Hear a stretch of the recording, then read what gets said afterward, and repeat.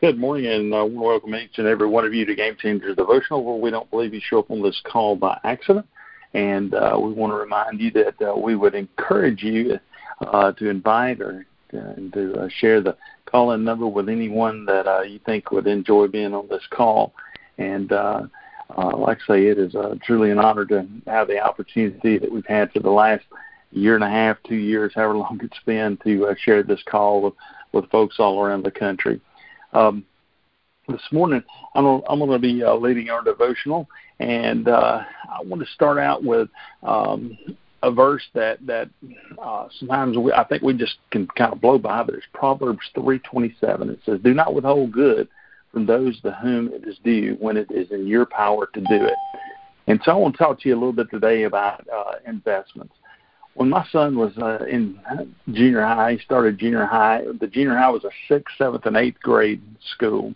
And right after he started the 6th grade, I went to pick him up one afternoon, and he announced to me that he was going to be trying out for the football team.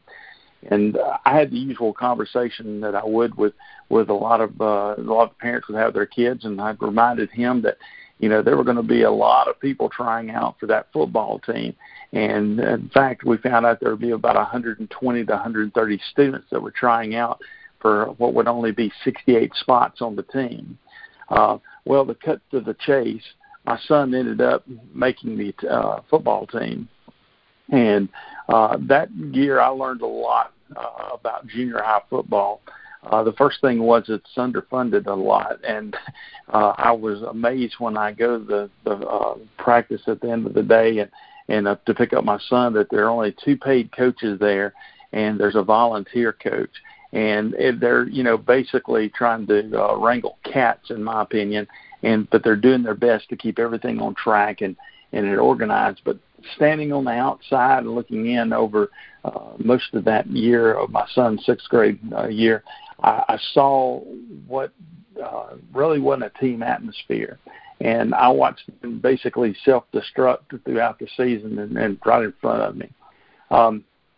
His 7th grade year was not a whole lot better. I became a little more involved, and the team didn't have any parental support. I worked to get some of the parents to be involved, and the head coach was really hesitant to listen about some of the ideas I had as far as trying to help him build teamwork. But by the end of my son's 7th grade year, I developed a pretty good relationship with a lot of those young men on that football team. And I'd also developed a little bit of a relationship with a coach. And I've been able to start mentoring some of those 6th and 7th graders. And it's a few of the 8th graders, but not very many of them. They were kind of standoffish. So that summer I met with the head coach, and I told him I really had a desire to work with these kids and bring these, kids into a knowledge of what being on a team is all about. And I told him that I would like to feed every player on every Monday afternoon after practice with no expense to his program. And I wanted to bring in somebody that would be a speaker that would talk to them about teamwork. And I was able to do that through the help of a lot of people in the community, and had a lot of people that would come in and former college and pro athletes that would speak to these young men. But they all had one thing in common. They all were God-fearing men and Christians and well-known in the community for, what type of person they would be. I even went out and I talked to a youth minister for the church that was adjacent to the property that the school was located on, and we ended up having a chaplain for the team. And he started, working it out where we can invite those boys over to football practice on Wednesday night, and they would come straight from football practice. And, junior high boys with no shower, I'm sure that was thrilling for some of those young ladies there. But nonetheless, he worked it out where we could invite them to church. In that season, we saw those kids develop into something that was pretty remarkable. They ended up being undefeated the entire season and district champions. And for them, that was their Super Bowl. Some of those kids that were on that team that year, I'm still have relationships with them. In fact, some of those kids still call me Dad and my wife Mom. But many of them didn't have a father in their life. Some didn't have anyone to take them home after practice, and others never had anyone attend a game with them. And so we were able to, myself and several other parents were able to fill that void. But we made an investment in them. I got to thinking, well, how is that very much different than what we should be doing every day? And so the first thing I thought about what we did that seemed to be successful was we invested in those boys through compassion.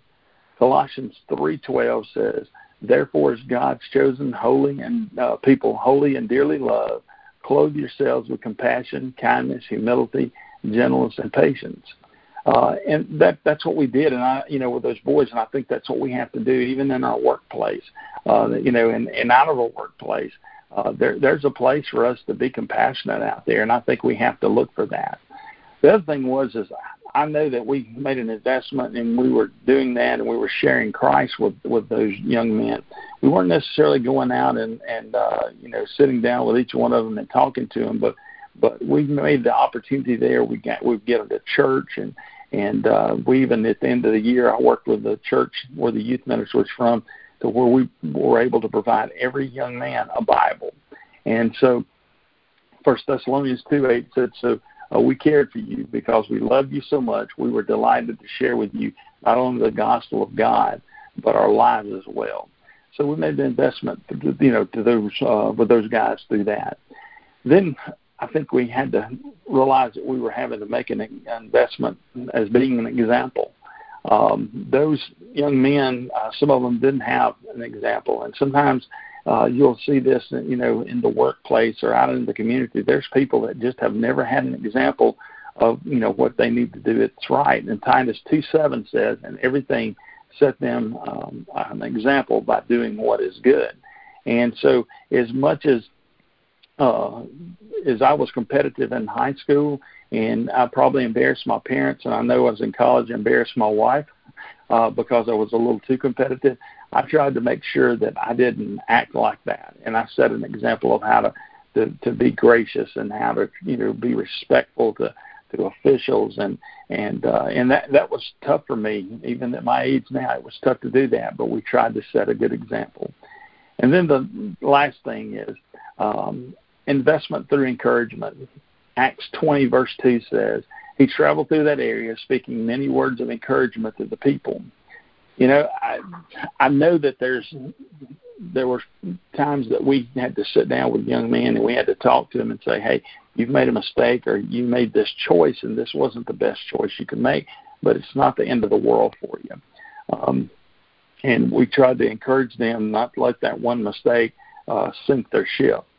And so today I want to ask you, are you taking the time to invest into others? And if you're not, I'm going to challenge you this week to look at doing that. There's opportunities all around us to be able to invest in others. We just have to have our eyes open, and we have to let the Holy Spirit lead us to those people. And I'll end with the Proverbs 3:27 again. "Do not withhold good from those to whom it is due, when it is in your power to do it." Dear Heavenly Father, we thank you so much for this day, and we thank you for the opportunities that you give us each day to be around different people, dear God. And I just pray that you would just help us realize who those people are that need encouragement, dear God, who need direction. And you would help us to invest in them, dear God. And sometimes those people can be hard to invest in. It seems like they may not want anybody to invest in them, but help us to find creative ways and opportunities to work with them and spend a little time with them and show them that we love them and that you love them and that they're worth that investment, dear God. I just pray that you would be with everyone on this call, dear God. You know that there's needs out there that we don't specifically know about, but we lift those needs up to you, whatever they are, knowing that you will take care of them.